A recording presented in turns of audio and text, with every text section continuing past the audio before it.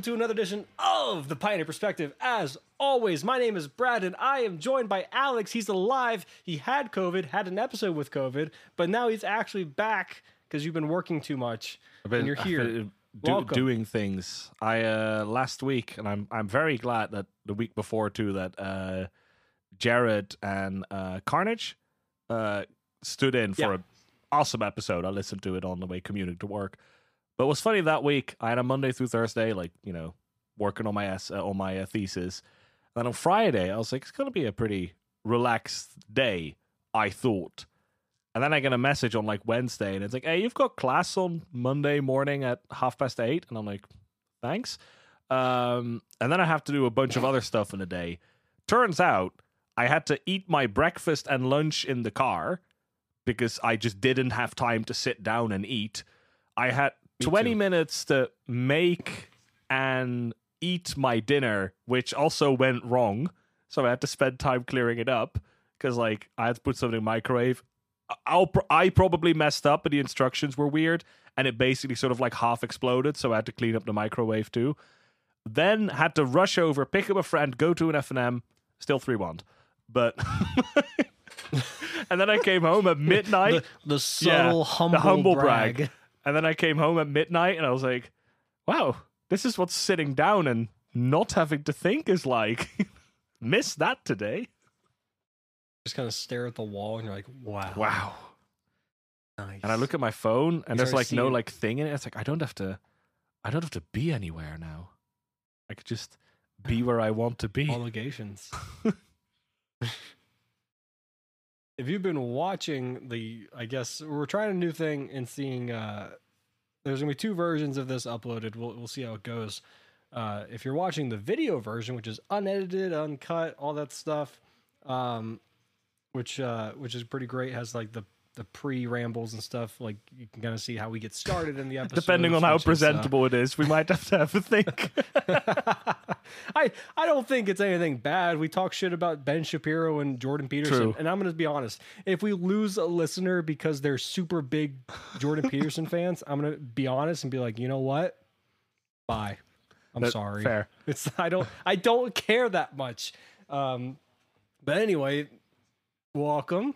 You've already seen a little bit, and now we're actually getting started with actual real Pioneer shit. Can't believe it. I know. Pioneer on my podcast? There's been a lot of new stuff going on, and we have some stuff to talk about with the release of new Capenna and different archetypes that have actually been either completely created to a sense or new to the format. Tried before in some way or form, but not representing anywhere near the numbers that they have now, and other archetypes just raised in general because of new cards. And I think the biggest one to talk about in that regard is Ledger Shredder. Alone, that card, let's see, has spawned. Is it Prowess? Essentially replaced Thing in the Ice in Phoenix, and is also a mainstay in Esper Greasefang. This card is insane, and it's demanding a $20 price tag in paper, and then a 60 tick price tag in MTGO. That's fucking insane. I'm gonna be honest. At that price point, the card basically has to be overrated. But the card's good. I do think people are kind of losing their marbles a little bit over it, especially because some people are like, "Wow, but your opponent has if it also works for your opponent." And I'm like, yeah, but their first card's just a kill spell. But I do really like last week how what Jared mentioned when he talked about the card, which was interesting, is that the approach of just give your opponent as many choices as possible because they're going to overthink things and mess up. And I think that's honestly pretty reasonable. And I do I've seen Spike played Phoenix with it, and he had gone up a Delve spell because he felt like the Ledger Shredder enabled that, and I could see why. I also see a version here in the challenge that went down to only 3 pieces of the puzzle because the card is a little clunky, and lowered their curves, more strangle, spell pierce in the main. That's definitely it can enable things like main deck spell pierce because you don't really get flooded on those effects as much. which can be a problem with Phoenix if you have like 2 spell pierce in the main, you just draw both. You're like, well, now I'm not casting 3 spells a turn, am I? So it's pretty useful for that type of thing. Doesn't this make your Winota matchup like much worse though? Like from the Phoenix perspective? Yeah, like Thing in the Eyes kind of shits on Winota, right? Yeah, flips the board. Like, yeah, I mean, I thought it was like half the point of the card. I wouldn't be surprised if we see Phoenix kind of like go back into those like 3 different variants of like we've seen in the past where it's like either a Thing in the Ice or nothing, and it's just like all in on Phoenix or whatever. But the nothing variant's just bad. And also, like the nothing variant is Leisure Shredder now. I think. Yeah. There's also Sprite Dragon I've seen floating around, which is big in the prowess version itself, but Phoenix players kind of picked up on Sprite Dragon to see if that's working. I'm not sure how to feel about that Just one. Just more things that die to Fatal Push. Yeah. Yeah. And it's, I mean, sort of Thing in the Ice, right? So yeah, true. You're just kind of replacing a threat for a threat in that sense. And there's some, legitimacy to the idea of like, I want cards that eat removal earlier. Because like, okay, again, going back to what Jared said in the previous episode, he did say something that's like, he really loves those cards. Those like his style of play is like, he loves cards that just say, you hit it on the table and it's just like, hey, kill me. And like, if they don't, you run away with the game. If they do, whatever, it eats a spell and you kind of go from there. Like that is a genuine aspect of your game. And a lot of good decks have those quote unquote must kill threats where it's like, you got to get rid of it. But then I also have 3 more threats ready to go in the back burner. So we'll see. I think Ledger Shredder, I think you're right, is a little overrated. Really good card though. Yeah, I think the fact that it's spawned so many different things, it's insane. I think the main thing is that what I see from a lot of people, they sort of feel like, oh, Ledger Shredder is like the way to go. And I think in a lot of these archetypes, it's more a way to go. So like, as you said, like Thing in the Eye, Blue-Red Phoenix is just going to be a Thing in the Ice version or a Shredder version, or maybe you can find some hybrid, but you obviously don't want to, too many, dilute your deck too much of instants and sorceries. But like, you're going to have Ledger Shredder or Thing. But I don't think like sell Thing now before it drops, like kind of thing. Like, nah, you there's metas where you want this. Like you want the Thing over Ledger Shredder. I still think that the best home for Thing in the Ice, maybe not the best home. I think Phoenix is still an exceptional home for it, right? But I don't think people should move away from that too much, especially like you said, it's good against Winota. But I was thinking, if you want to bring back Dimir Control, Dimir Thing in the Ice, a more cantrippy focused control deck, kind of building around Thing in that sense, seems awesome. We've seen a few results from it here and there. Nothing crazy, some like 5-0s and stuff. I don't know if it's had any top 8 finishes. I don't think it has. Maybe a top 16.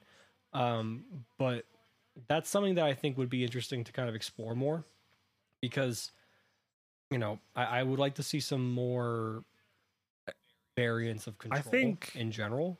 I think a Dimir control deck could definitely be a deck with both. Like a Thing in the, like your Winkelage are Thing in the Ice, Ledger Shredder, maybe 1 or 2 Jaces, or maybe 1 or 2 Claim to Fame, and you literally just have like 2 pathways with a red side. Sometimes you get to do the Fame thing, but you don't really care, and you're obviously delving it away often anyway. So like maybe you go like Grixis. Yeah, but I don't know if that's worth it for the spell. I think the moment you go Grixis, you just lean into the red spell slingy stuff, and you just slowly turn back into blue-red control. Well, actually, I think at that point, I think you just become Rakdos mid-range splashing blue for like Ledger Shredder and Thing in the Ice, because you would want to play Fable the Mirror Breaker, Expressive Duration, Strangle, Dreadbore, right? Yeah, but I do feel that deck wants to be a 4 opt for consider deck too. Like, I think your base is like 4 Shredder, 4 Thing in the Eyes, 4 Opt, 4 Consider, and this either goes in an Izzet shell or a Demir shell. Mm-hmm. Where I do feel like Izzet leans itself a little more for it, especially because you have like the potential to have your removal spells be things like Play with Fire that can still go upstairs. So again, your spell count stays high. Even you can cast a Strangle on your own creature without killing it, which Fable Push would never allow you to do because CMC restricted. But yeah, Ledger Shredder is awesome card. Open up some archetypes. I felt a little smart because I heard so many people say like, "Oh, I didn't know it triggered on your opponent's stuff," which I'm pretty sure was like the thing I tweeted 5 seconds after it was spoiled. Like, hey, this triggers on your opponent's stuff. That's cool. And people are like, wow, it triggered on your opponent. I didn't figure that out until the set's released. I'm like, my man, you had 3 weeks. To be fair, no one could get the cards for the first week. True. Like, Moto was a mess. Couldn't get anything. There's still some cards I can't get. Like, I wanted to try the prize rigging, or fight rigging. That's the hideaway card, that right? Card. Yeah, the enchantment. I wanted to try it, and it looked like a cool deck with like it was playing Rider Regisaur, the new Shakedown thing, Shakedown black card. The Shakedown Bully or something. 3 mana 6/5. Yeah.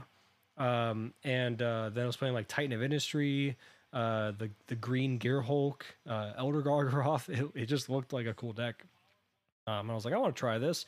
And like card hoarders, like we have, we have 2 total copies of the card.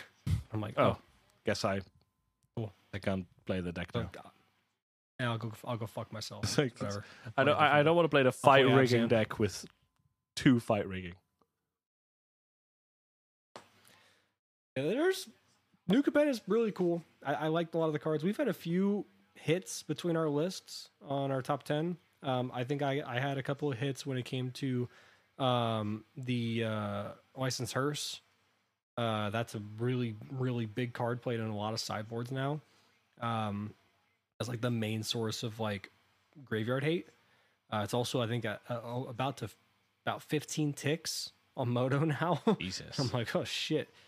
And then Virtuo what the fuck? The 2-drop connive wing target thing for Feather that I had at number 9 was another hit. Like, that's sweet. And then you had Strangle at 2. And Strangle's everywhere. I feel a little bit silly for like overrating it because sorcery and stuff, but it's a 4 of an ascendancy for me now. Yeah, cards. I'm like, yeah. And hits Narset. Interesting thing we've already seen that I noticed in one of the decks that did well in the challenge. Let me see if I can find it. I believe it was an Izzet. It was like an Izzet Prowessy deck, and it took a page out of the Feather book, and it ran what's that thing called? 2 damage to me, 4 damage to you. Reckless Rage. Because so good. Well, because a lot of people are now like, ooh, gotta see if I can find some cool 4 toughness card. You're like, ha, got him. Also, Ledger Shredder, because that grows to be a 2/4 really quickly. Basically on the same turn you play it if you do it well. So cool to see those shifts happening already. Ob's just like nowhere. Like that card's fucking flopped. Yeah. Like, and I'm shocked, and I'm still like, I don't know. Isn't this card still like really hard to get and basically unaffordable Moto? Yeah, I mean, I've played a few leagues with Abzan Greasefang, and I've gone against like Rakdos Sack a few times, and they've all had Ob in them. So it just hasn't put up any results. Like, do you think the meta right now can afford? This isn't a good Rakdos Sack meta. No, you have Winota still sitting at the top. You have Izzet Prowess now as a thing. You have Greasefang that can kill you on 3 or 4. Yeah, like I think it's. I think I definitely. I definitely overvalued like big surprise. The Grixis player overvalued a grindy card in Rakdos colors. It'll have its chance. Yeah. It'll have its meta to be like a fucking like we've seen that. We've seen Jun Food and like Rakdos Sack pop up and be the top couple decks in the format, and you're like, yeah, we're in that meta. When you have like more Niv-to-Light in the top, more control, things like that, more Rakdos mid range in general. Those are great decks to battle those at the top. But when your top meta cards or top meta decks in general are Winota, Mono Blue Spirits, is it Prowess, Mono Red? It's like, yeah, good fucking luck playing Ob Nixilis, especially when I'm playing Greasefang and they plus they're both their double Ob Nixilis. I'm like, Parhealing to the yard, Greasefang next turn. I sent you a screenshot today of me typing in chat. I said, you fool, when he plussed onto me with Ob Nixilis. I'm like, you fucking idiot. Yeah, it's... Sorry. I mean, Ob Nixilis would be great if we do all of Jared's bans. Like, well, let's talk about that. Yeah. So we had Jared talk about some ban philosophy as well as Carnage in last week's, and you've listened to it more recently than I have. So go ahead, recap what his thoughts were, and then give your rebuttal. Let's see if I can do it all from the top of my head. He suggested definitely a point that I 100% agree with, when it's like, don't ban one, ban all. If you do, and I think it was Lotus Field, Winota, Karn, and Expressive Iteration. Well, no, not Karn. He said he wants Karn to be the top of like the power level, like representation. He's like, Karn's a great card. Karn's a good card. Karn should be the top representation of the power level. I thought his point was that either you ban Karn or you set Karn as the precedent. That like this, we're a Karn format or we're below a Karn format. I think. Yeah, and he says he thinks Winota and Lotus Field are a step above Karn as far as power level is concerned. But he said ban the combo piece in the Karn deck. Oh yeah. We've done that song and dance before, and it never works, right? It like same with Hogak and Karkran Ironworks, and like just ban the good card and don't ban all the shit around it. I will say Karn is somewhat unique because it's an artifact with a sorcery on the backside, which is like, I don't think they're going to do that very often. But we're getting the Brothers War, so maybe we will. I still think Nykthos is what make like they disagree with me. Said Karn's what makes that deck really good, and I agree Karn's fucking phenomenal. But I think without Nykthos, I think the Karn combo part is giga overrated. Like the combo part happens because of Nykthos. You can't achieve that combo without Nykthos. But it's not even. But like once you have 14 devotion on board, that's a game you're probably winning anyway. The only thing the combo is for is that you win it now. But you know what's also good against Parhelion? A playset of Cavalier of Thorns, right? So I don't think it really matters all that much, and I've seen some mono green devotion gameplay, like I've seen Todd Anderson play it and stuff. I don't think he ever even comboed. It was just he plays a Storm the Festival on turn 3, then a second one on turn 3, and his opponent's like, yeah, I've seen enough, and they scoop. Like no combo needed. You can almost pull like that LSV thing with that story where he went to a legacy tournament and forgot to put Tendrils in his sideboard of his Storm deck. And he just storms off and his opponent's like, yeah, I've seen it. Like, I wouldn't be surprised if people just start doing that with Karn. They just take that card out of the sideboard entirely. I probably wouldn't do it, because if I'm in a tournament against you, I'm going to make you have it. But, so I don't know about that one, but I will say I'm biased. I fucking hate Karn. And it's because he's a wish card, and I hate wish cards. Like, design-wise, I fucking hate wish cards. Like, they're so stupid. They completely defeat part of the game. I know it's like a good meme where it's like mono green doesn't sideboard, but it's like, but that sucks. Like, that's just not what your Magic deck is supposed to do. If you don't want to play sideboard, go and play Hearthstone, where if you go to a tournament, you just bring 3 decks, right, instead of sideboarding. I do think they did a sideboarded one in Hearthstone once. I think you had to bring like 3 sort of sideboarded copies of your deck, and you got to pick one in the post board. But anyway, so I do agree with the idea that like you can't ban one, because then you just get the rest. I would argue you might have to put Greasefang on that list too. Because if you just ban Lotus Field, Expressive Iteration, Winota, and potentially Karn, then people are just going to all be playing Greasefang. Because there's like 3 variants of that deck that are good. What I mostly thought was a very strong point is the idea that like there's only a limited window to ban these cards, otherwise you can no longer do it. And they said like, yeah, the next event is in the new year, about December. So I feel like you want to do these bans like August tops. Like I would want to give the meta more time, also because then there's still like a few large events leading up to the Pro Tour.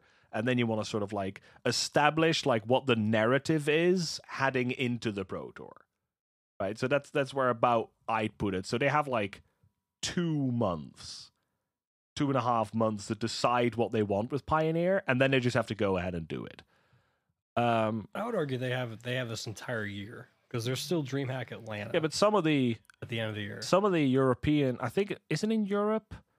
I know there's in some regions where their big Pro Tour sort of finisher is in December. So I think, banning cards end of November is probably a bad idea. I get that. Also, again, I would want to have a couple of big events with what Pioneer is now leading up to the showstopper. And not just have all these events where it's all like Lotus and Winota, and then the showstopper is currently basically a different format because they banned all of it. Now, I was very torn listening to it because personally, I would very much like to see Winota, Lotus, Karn, probably Expressive Iteration. I would maybe argue Temporal Trespass because it's more like one deck specific, but I do think there's a chance that if you ban all those combo-y cards, we're all going to be playing Expressive Iteration decks, so I really get where that sentiment comes from. But I would like to see those cards personally gone. If we're talking just, I'm the judge here, I get to ban for my own way, for like what I think is fun, I'd kick those out. However, I am worried that we're actually already too late. I don't know about you, but now that it's announced as a Pro Tour format and, for about 2 months or something, like Pioneer's really been in the forefront now, I know quite a few people that have now recently bought into Pioneer. And a lot of them are on, well, not a lot, but a couple of them, there are on Winota, Mono Green. They are on those decks because they're the good decks. And honestly, they're fun decks. Like, people could say whatever the hell they want about Winota. It looks like a lot of fun when it's across from me. Where they, get to do that. Like, I mean, I have an EDH deck with Mael that basically does this. Where just like, spin the wheel, boys. Rub your hands. What's on the top? Yeah. And, that can be fun to play. Making 1 billion mana with Mono Green seems cool. That's actually so much fun. I have no idea why people would play Lotus, but I hate that deck. Okay, Lotus is fun to play because like 3 times. I like the thinking behind it because you gotta count your mana. Okay, can I do this? So you have to row determine if you can combo off. And but then I play Mono Green. That's sweet spot because I get to do the same thing while playing cool big cards. I don't get to play anywhere. Mono Green's a little bit easier because you just kind of Mono Green straight up counting your devotion. Be like, okay, can I mean that's on Modo though because then you activate Nykthos and you see a number at the bottom left. They're like, that's it. When I played Mono Green's so much more fun in paper because you get to go through the thing do the counting. The festival, look at the top 5. You get to go actually look through them. Same with Winota too. You look at the top ones and you're like, sweet, activation Cavalier, bam, bam, bam, bam. Oh, look, another Nykthos. Let's go. And that shit's fun. Nykthos time is so much more fun in paper than it is on Modo. Yeah. Just getting that full grip. Just here's your 7 cards. No, here's a row of 5 and a row of 2. I don't know why, but it presents them to me sometimes like that. Like the way the window, the size the window is. It's like, here's 5 cards and here's 2. And it's like, is this the weirdest gifts ungiven ever being cast against me, or like what do I do with this pile? But anyway, so you have a lot of people who now get into Pioneer in this semi-established metagame. I would be worried. Like, I think it's a balancing act. How many people are you going to scare off versus how many people look at this new format, are like scared away from it by that, like, it's all Winota and Lotus narrative, which is untrue, but there's an element of truth to it, right? That these decks are very dominant. And honestly, again, I say they look fun to play, but they're not the most fun to sit across from. Winota's fine. Lotus is just very unfun to play against, in my opinion. I agree. It's just not an enjoyable experience. It reminds me very much of Nexus of Fate in Standard, which was just... You just F6. Yeah, you just like IRL F6, but especially if you're playing control and you've got like that one negate and you're just sitting there like, I guess I have to let them do it, because if they like tap low for their ultimatum and then you get to negate it and then next turn you untap and you win, so I have to sit there and watch you do it, and it's really unfun. And then they get the whole pile and they, it resolves and it's like, yeah, I have to let you go through it, get the omniscience, get the pour, because you might whiff, but you're not going to, but you might, so I have to do it. It's really unfun play experience, in my opinion. Yeah. But no, yeah. I will say though, it's so satisfying when you have Damping Sphere in hand early game, and you're like, okay, I'll let you do your thing. And then they go like, okay, tap whatever, go search for this, and then like use the last 2 mana on turn 3, go Lotus Field, and I'm like, my turn, Damping Sphere, and they're like, well, got him. It feels great, but like, okay, but from a viewer standpoint, because let's not only think about it from the playing perspective here on the Pioneer perspective, looking at like what it's like to sit across from these decks. Imagine you're watching the Pro Tour and you're watching these games and you see table 1, top 2 players. It's Lotus Field versus like Winota, right? And you're like, who's gonna combo first, basically? Yeah. Right. Or even in that exact scenario I'm talking about, where like the person betters the Lotus player, all they did was play an artifact, and the Lotus player just goes, well, shit. Yeah. And that's it. It's like, I play a Like, deafening silence. I deal with it. Haha, I have another one. And then the game ends. And it's like, okay, yeah, right? Like, so from a lot of perspectives, I would want it banned. But I'm also of the opinion that you want to ban as little as possible. I think people are very nilly-willy with bans, which I think is wrong. Yeah. There's a lot of people that play Magic and they have one deck. And they like the deck, and it's like something good. Because a lot of people that I've spoken to who have gone for Winota or have considered Winota said they went for it because they remember how much fun they had playing the game in Historic. Like, playing Winota in Historic. Yeah. And they were like, oh, and then I heard that Pioneer was a thing, and then I heard that Winota was legal, and I remember how much fun that deck was in Historic, so I wanted to play it in Pioneer. And now you're going to ban it. And from Wizards' perspective, you basically just want the balancing factor of what's the biggest net gain, right? How many people do you scare off versus how many people do you attract to the format by doing this? But in that balancing act, they don't consider, like, there's people who aren't in the format and wouldn't be in the format, so they're basically, quote-unquote, unaffected, and the people you're bumming out and they go away and they've lost, like, a couple $100 on a deck that they now no longer care about. And I don't know, is it like that sort of like sticking up for the little guy type of attitude? Like, maybe you're not the, you're not the demographic they're looking for, but you did, spend your time on the format, you spend your money on the game, and like that should be appreciated and not be lost in this like equation that they want to use. So I find it a difficult thing to balance. I would probably do that like sweeping ban idea. But the main thing I agree with is you either do a sweeping ban or none. If they have a ban form announcement that they're like, we ban Winota, that's it. I'd be like, yeah, that's dumb. Like, you can't just ban Doesn't solve Winota on anything. it doesn't solve anything. Because there's enough other uninteractive decks or low interactive decks that you have to play against. So that wouldn't solve anything. And that also doesn't send a message across, which I also thought was an important point that Jared and Carnage made. You want to have a message across of what you want the format to be. So if you ban Winota, well, what made Winota a problem that doesn't make Greasefang a problem?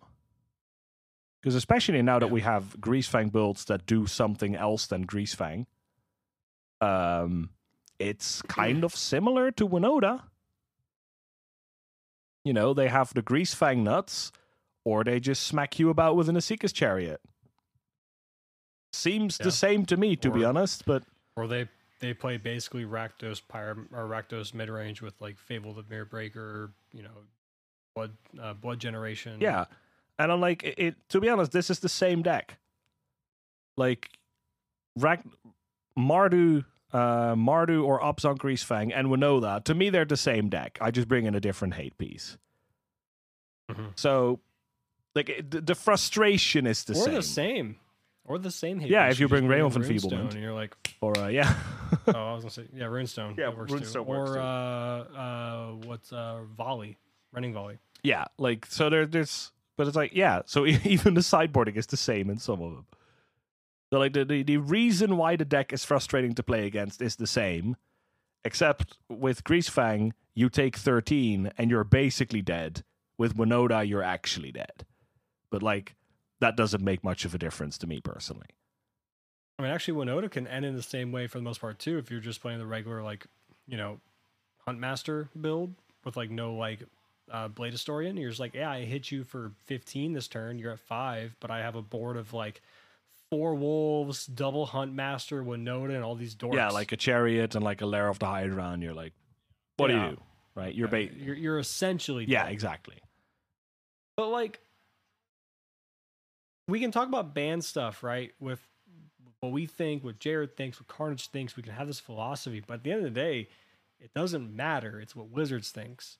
And based on their announcement for Winota and Explorer, saying that they're temporarily banning it, that they're planning on unbanning it with the release of Brothers War, reevaluating it within the format as we get the first batch of Historic Anthology with Pioneer cards this summer and then new sets.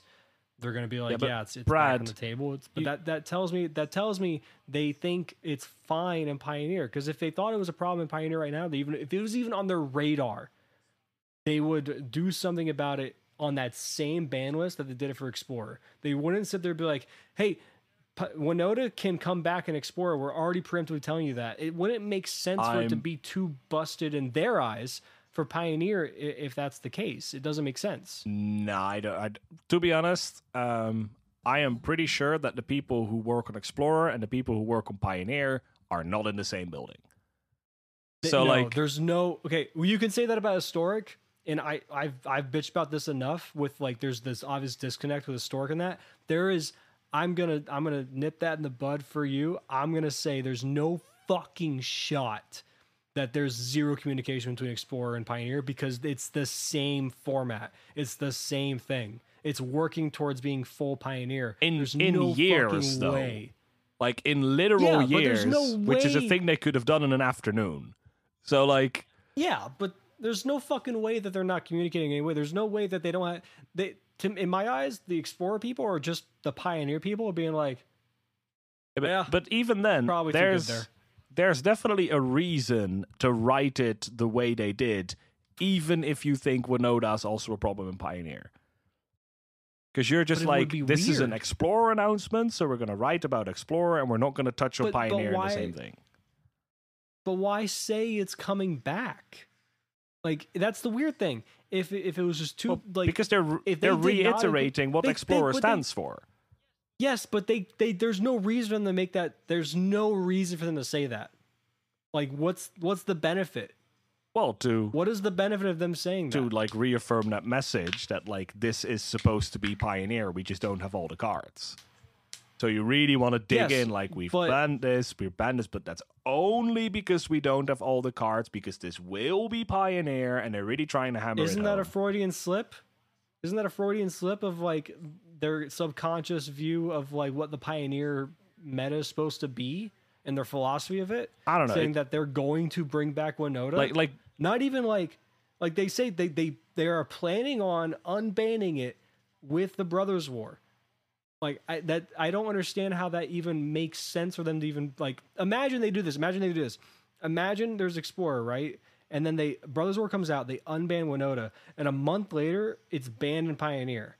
That seems so fucking weird to me for that even to occur. Yeah, I mean, maybe I'm just being cynical, but like you're saying, like that sounds weird, and it's like that means it sounds exactly like a thing WotC would do. Okay, Like fair. that's the fact that it's probably a bad idea to do doesn't mean WotC doesn't do it. Like this is just how they operate.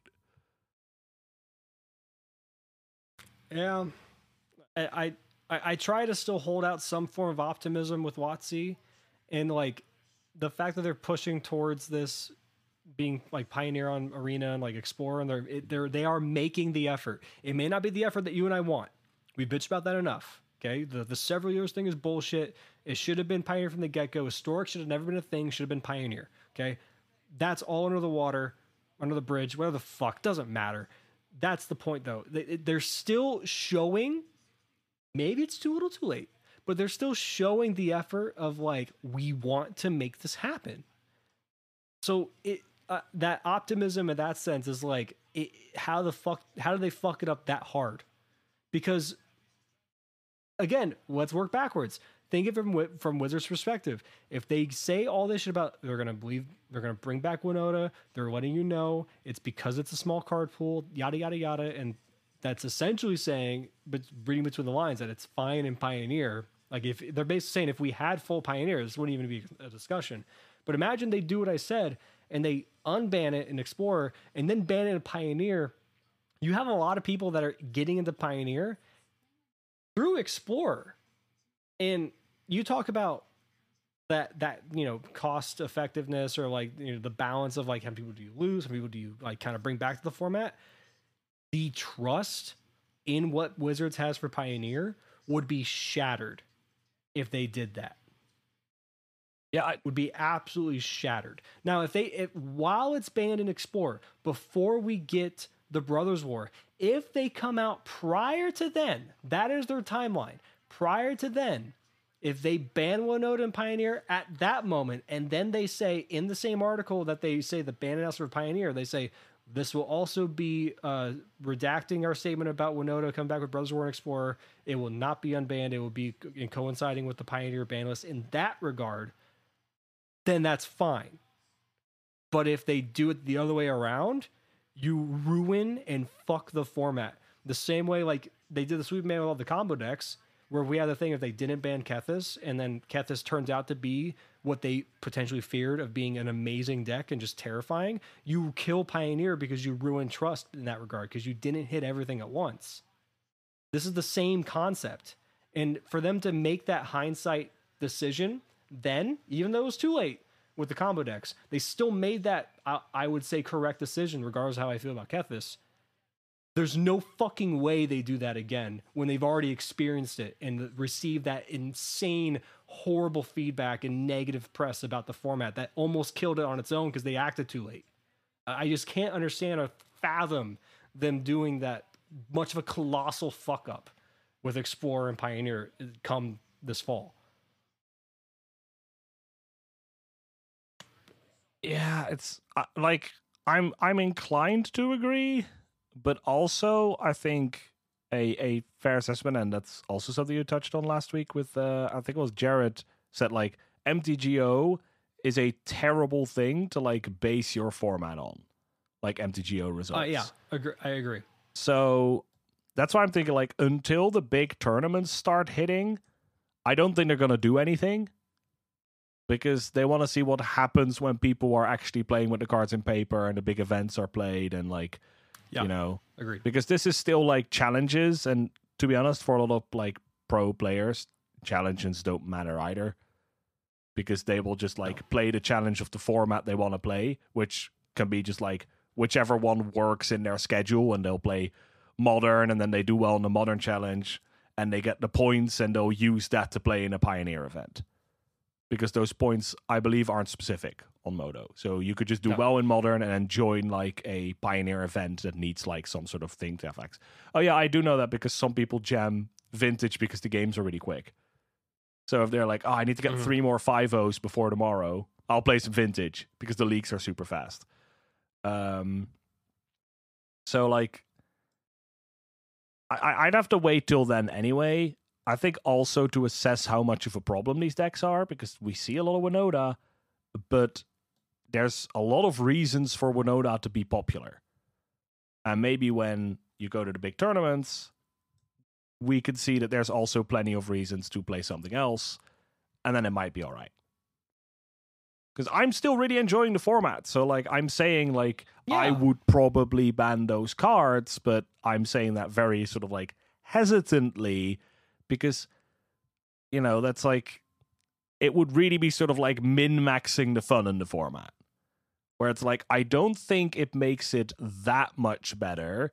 I do think it probably makes it better. But, like, it's not like the format's unfun and that would make it fun. You know, in my head, it's like the format's a 9 out of 10. That would make it like a 9.5 out of 10. So there's a degree to which I just don't care.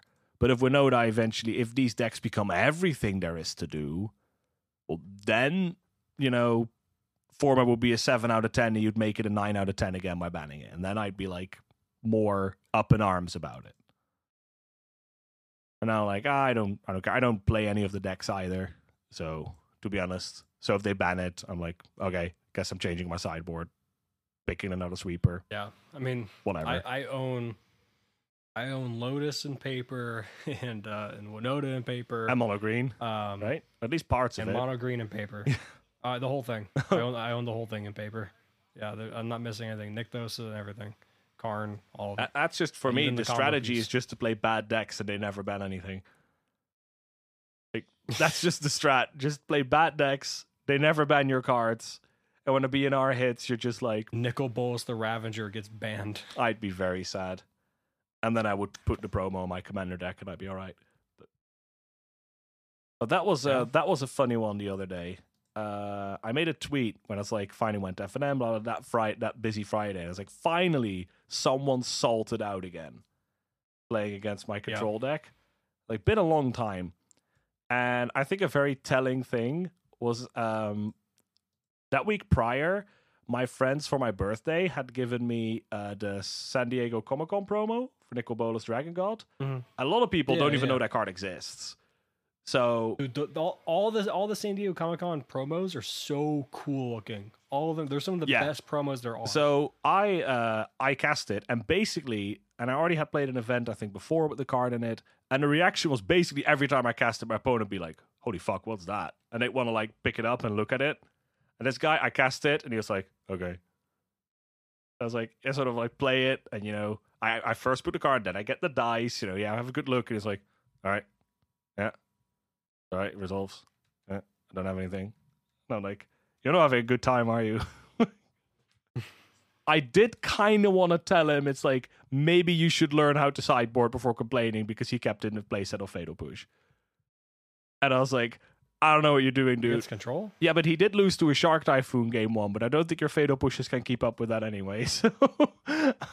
Yeah, you don't keep in Fatal Push for Shark Typhoon. The game 2 was weird anyway, because he passed on turn 1, passed on turn 2.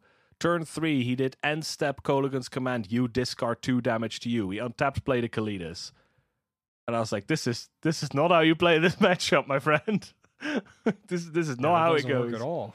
Like, Kalidas isn't a card. He was like, I doubt he listens anyway, but like I know he's relatively new to the format, and like he plays Modern, and he basically just picked up this deck. You wouldn't do that in Modern anyway. Yeah, so but like, I don't know, maybe his sideboard was like really poorly constructed, and he was like, holy shit, I should have a playset of Go Blank in here. Like, I don't know. Just maybe, Alex. Let's not think about it too hard. Maybe he just sucks. There's nothing wrong with that. That's okay. Sometimes you suck at the game. You remember when we first started playing? I think he's pretty decent Remember at our Modern. decks that we made? I've never played Modern again. I think he plays like Rakdos mid range, also with Ragavans and shit in Modern. I think he's pretty good at the game. He's just, I don't know. Maybe he just didn't care. Maybe he had a rough day. You know, maybe his lasagna blew up in the microwave. You know, like we all have those days. I love lasagna. Me too. Stuffed raviolis. Ooh. Anything with ricotta. Oh, God, it's so fucking good. Love it. Anyway, yeah, like, I don't know. I don't think there should be any bans. Period. I don't think Winota's a problem. I don't think Expressive Iteration's a problem. I don't think Greasefang's a problem. I think it's foolish for people to think, and for Wizards to think as well, that Pioneer should be a turn 5-6 format. That will not maintain. I mean, if you don't do anything, mono red kills you on turn 4. So, yeah. Like, are we going to ban Skewer because the clock's too fast? That's what I'm saying. Like, people are upset about, like, Greasefang and Winota. And, like, okay, look, Greasefang turn 3 is not as common as you think. Like, it is a little bit of luck to get there. Same thing with Winota turn 3, or, like, you know, like, all these turn 3 potential kills or representation of a kill, or like you were essentially dead on board. It's hard to come back, that kind of thing. That doesn't happen that often. I would say Pioneer, as of right now, is a turn 4 format. Turn 4 is where things really heat up, where if you have but you should know that going into your matchup, and like, you should, I mean, you have the London Mulligan, you can mulligan aggressively for your pieces of interaction for those turn 4 matchups, but there are plenty of games and decks in which it's not a turn 4 game at all. Rakdos mid-range versus like vampires, that's a fucking turn 12 game. Yeah, but I think the problem with it's mostly, it has to do with the decks specifically.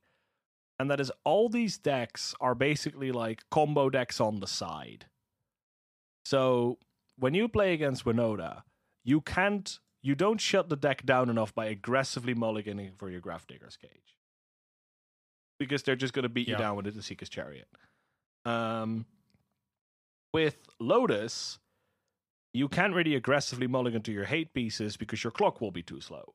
And then they can just, like, I don't know, it's not impossible in a game of Magic to just get to 8 mana. Right? So, especially because your deck still has grazers and that sort of stuff, so you could just get there.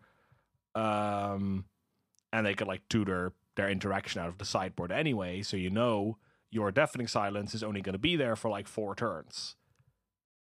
So you can't aggressively mulligan to it, because then you're not going to provide that 4-turn clock. And Greasefang, kind of the same deal. You know, again, it's very similar to Winota. You can't aggressively mulligan to your Rest in Peace because you're just going to be beaten to death by a Blood Tithe Harvester. And that means that these matchups feel like you don't have a hand in, like, winning. Because you just need to, against Winota, it can really feel in a lot of decks that how do you beat this? Draw a good 7. And, like, yeah, but what if I don't draw a good 7? Like, I don't really have a lot of control over how to draw a good 7.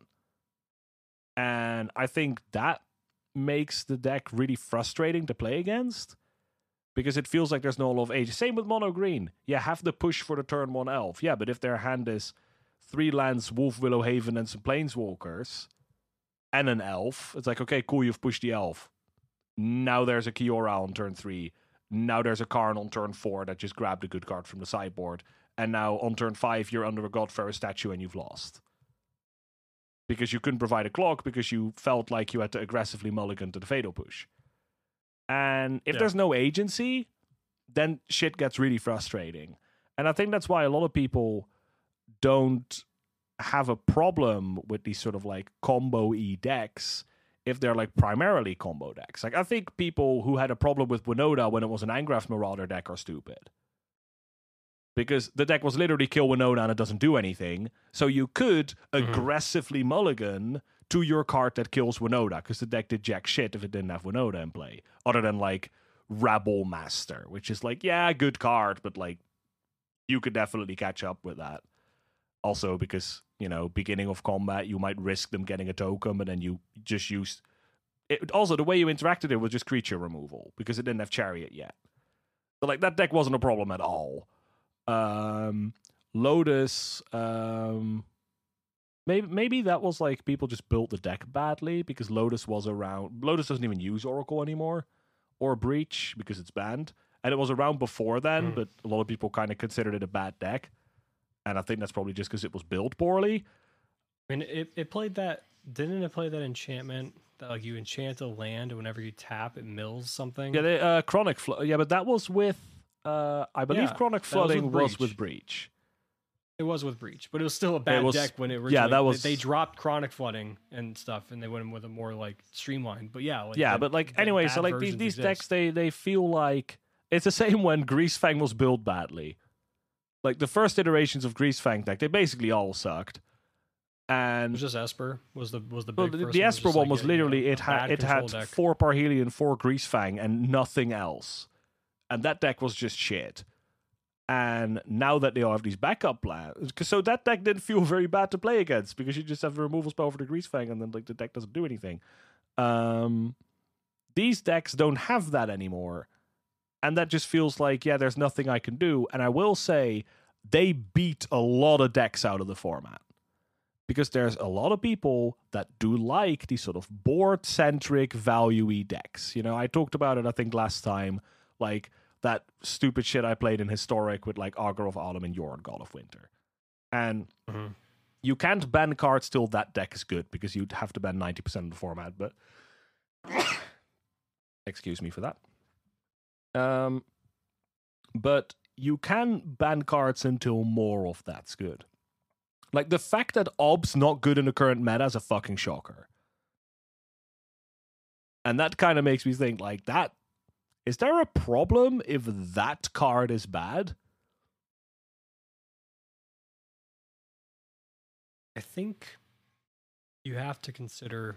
This is where I kind of go back to, like, that idea of, like, if you think that Pioneer is not going to be a turn, or like can be a turn 5-6 format, this grindier mid-range fest. I think you're mistaken. Kind of, it's just ill-advised to have that idea, because it speaks to. Let's put it this way. Let me backtrack real quick. Alex, what set did Greasefang come out in? Neon Dynasty. When was that? January? It was this year, right? Mm-hmm. This year. They're still making cards like this. Winota came out in Ikoria a few years ago. Ob came out this year. To think that we're like, what do you want Pioneer to be?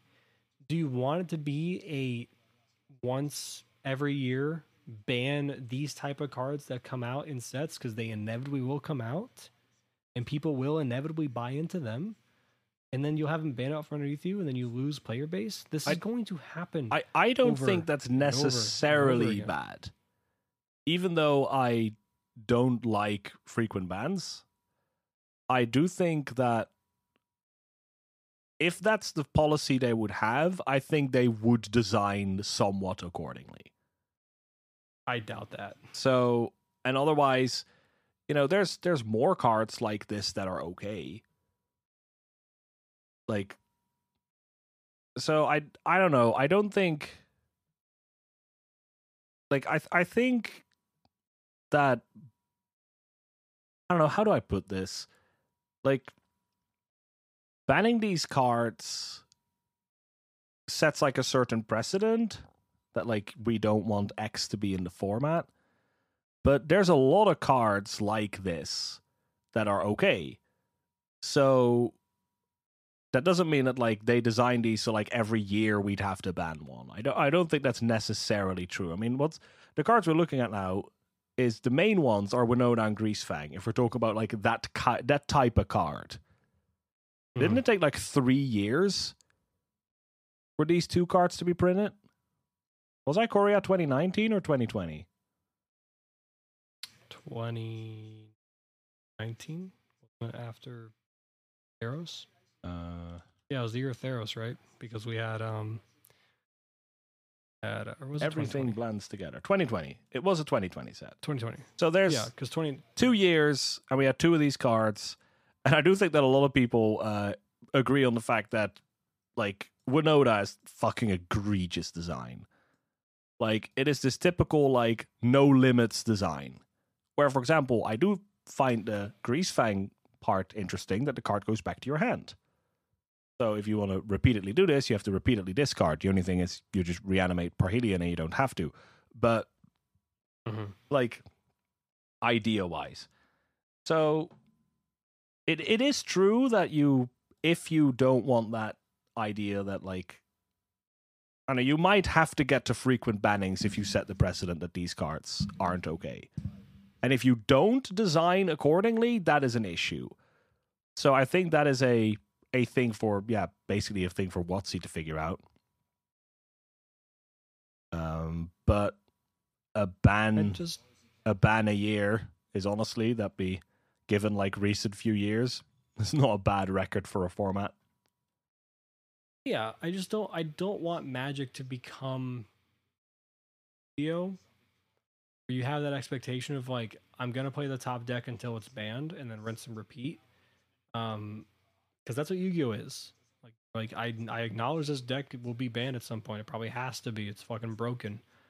And like Yu-Gi-Oh! Players are weird because Yu-Gi-Oh! Players still have like that trust within the form, like within the game and within like Konami, because they accept that when a card's banned up underneath them, they typically, the spikes don't leave. They just move on to the next best deck. But the thing is, I don't think Magic players are like that. I've heard way more stories of people within the Magic community just being like, "Well, I don't want to play this. I'm moving. I'm going to Commander." Yeah, but because isn't that because in Yu-Gi-Oh! And there is no Commander. That's the option is that's that format. But isn't it also the fact that I know, especially for Pokemon, in Pokemon the staples are usually playable across multiple decks. So if you swap to another deck, 90% of your cost is covered. You basically have your ace. Staples. And yeah, that's true. If they ban like the format staples. Because like a lot of these Link monsters, for example, are staples, even though they're not within a certain archetype. They're generic enough. A lot of these Link monsters are generic enough to just be like, yeah, but it's not even. Yeah, but then you hit everybody. A lot of these are just engines. So like, if you hit everybody, if you ban generic good cards, then you hit everybody, and there's a chance that the format just becomes less degenerate, but basically the same decks. And that's like ideal. That's an ideal ban. You could ban a card and be like, everybody sell down a little bit, but you're still going to be playing the same decks against each other. That's why, for example, I do feel we don't have that in Magic though. We don't have the like. You're not banning generic cards like. No, but I mean, if we're thinking, you're not banning Deadly Dispute because we always pointed that as being the wrong thing. Yeah, you're banning. You're not banning the. No, I know, but in Magic right? you can't do it because of the colors of mana. So there are no generic good cards because most colorless cards are like hate pieces or bad nowadays. And then there's Karn. But I think that's what makes the problem with a deck like Winota. If you ban Winota, Naya midrange is not a deck, right? And it's the same for Lotus. But if you ban Karn, Mono Green's still a good deck. If you ban Expressive Iteration, you can play Phoenix. If you ban Marduk Greasefang, you could just play Rakdos midrange. Like, that is like 90% the same. Yeah, but no one's playing Abzan. Yeah, no one's playing Abzan. Well, no one's playing Esper. You could play that Esper. You could world on like Esper Rafine deck that people are playing instead. Yeah, it's like really good. What are you gonna do? Like, I mean, they're not expensive cards. Don't be wrong, but like the deck is like playing like Tainted Adversary. Or not Tainted Adversary. I'm sorry, Tainted Indulgence, and then like the Azorius one from Midnight Hunt. Like a lot of those kind of cards. Like it becomes a different deck. And how many people are going to want to pivot into like Mardu is one thing, like Mardu Greasefang is one thing, or you can pivot into Rakdos midrange because that's kind of the same deck, right? It is true if you want to play it that though. Splashiness, yeah, but like Esper and Abzan, they don't really have a pivot Yeah, and there's again, there is an aspect to like I don't think there's necessarily a lot of people who played Dimir Inverter, and when it got banned, they were like, I'll just play Dimir Control. Right? There's probably a lot of people that went to look for different decks, even though you literally take out the Inverter, you take out the Oracle, and you just have Dimir Control in your hands. Put some Gear Hawks in, you're good to go. But it's not as good of a deck, and it doesn't feel the same. It's not the same play style. Like, I still haven't found a Kethis replacement. I've yet to find, like, I mean, I like Ascendancy. It's fun. I like Greasefang. It's fun. But, like, there is no version of a Kethis type of deck without Kethis. There's no, like, you can't go, like, Feather's Feather, right? You can't go Karnless mono green. We don't, or, you know. Oh, you could absolutely go Karnless mono Phoenix. Green. Karnless mono green. I'm saying. No. I'm not saying. I'm using those examples of like decks that can be pivoted. Oh yeah. As an example to Kethis. Like there is no Kethis-less version of Kethis. Yeah. What? Yeah. Deshar. Have fun with those Mox Ambers. Deshar combo. Oh fuck! It's so. Tyrant knows.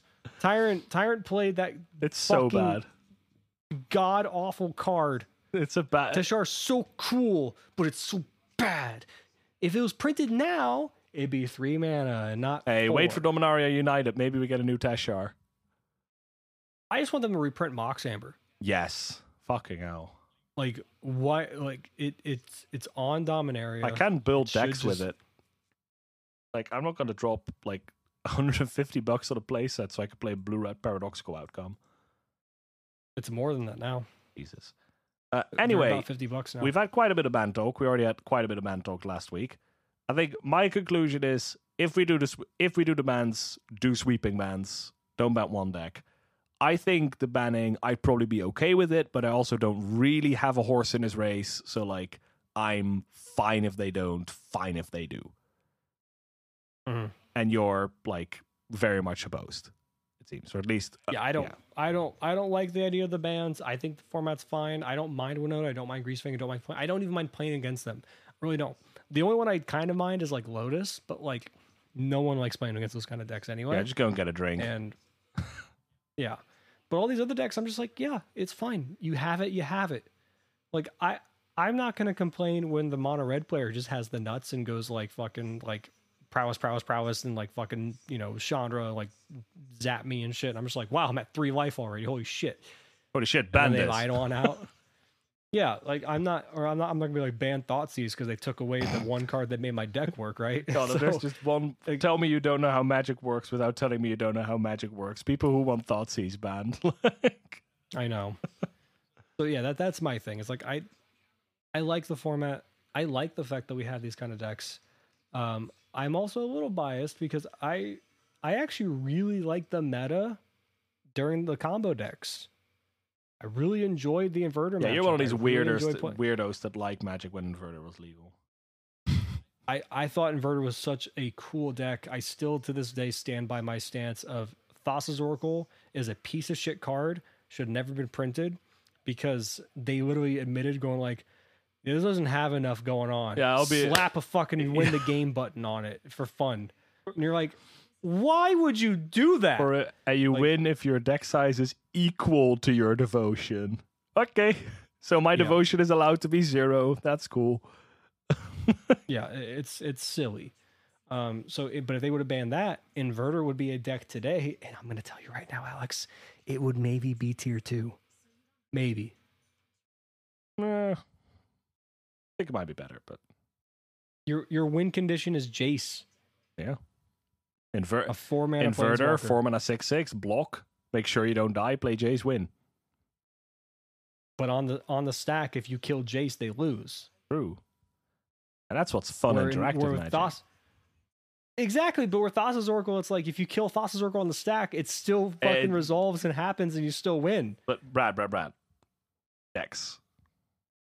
Talk about meta now. So we're already we have the prowess stuff, is it stuff. We're already in for a while. So let's hop over. We're going to look at the challenges from last weekend, which is we are recording on a Thursday, so we are a little late. But I think Thursday recordings will probably be the standard, which at least means they're all out and we can just copy everyone's opinion, who's better at the game than us. So head over to Playing Pioneer and look at the tier list. Anyway, 14th winner was Spock Vidaloka playing Mardu Greasefang. We obviously already touched a bit when we were talking just. I really like all the versions of Greasefang that do something else. I think that's basically a requirement for these Greasefang decks because otherwise they just suck. There's multiple ways to take this, and I do think my favorite is probably Rakdos because it just closely resembles a deck that's already good. Yep. Except for the love of God, take that fucking Sorin Vengeful Bloodlord out of your deck. Like, I hate that card so much. I see it, I'm like, why are you here? There's 2 copies of Can't Stay Away in this deck. Why isn't there a third?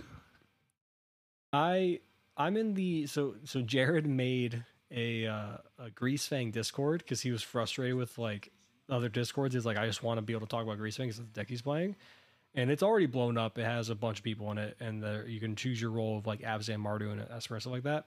So I'm in that Discord, and I'm in there a lot. I'm talking about like the deck and people sharing their deck lists.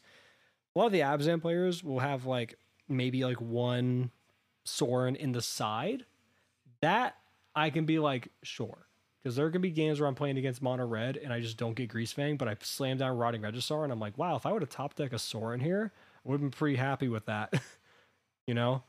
But like that's one thing. But the main deck Sorin in either Esper, Abzan, or fucking Mardu, I think is ass. Is just disgustingly bad. If you're gonna play any Planeswalker in either of those 3 decks, you play Liliana. Because at least you can get back your Greasefang. So it's here's the I just really hope Sorin, but like whatever. I usually don't wish bad fortune on people, but I really hope that everyone who decides to put a Sorin Vengeful Bloodlord into their deck, I hope the very first Stitcher supplier you cast mills the Sorin.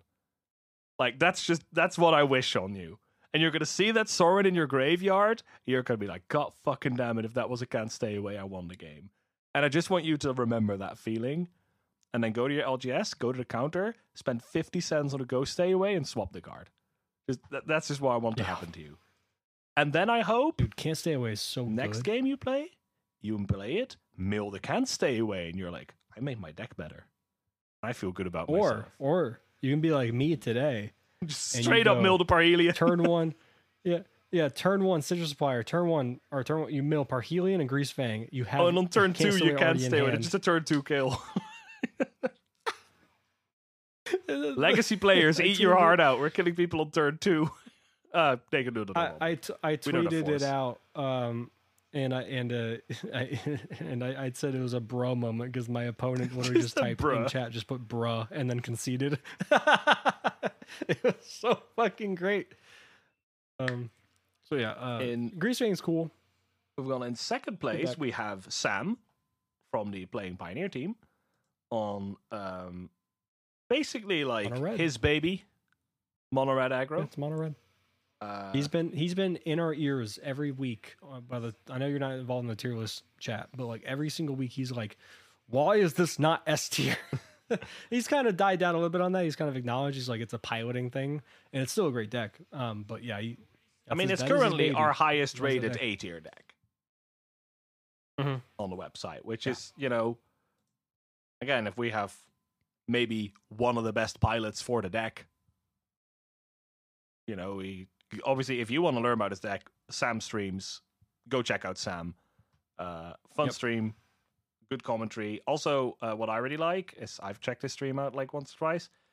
He interacts nicely. You can ask him questions about the deck and card choices and blah blah. Just one tip: if you go into a streamer's chat and you want to ask them a tip about their deck, don't say why not X. Ask why not X over Y.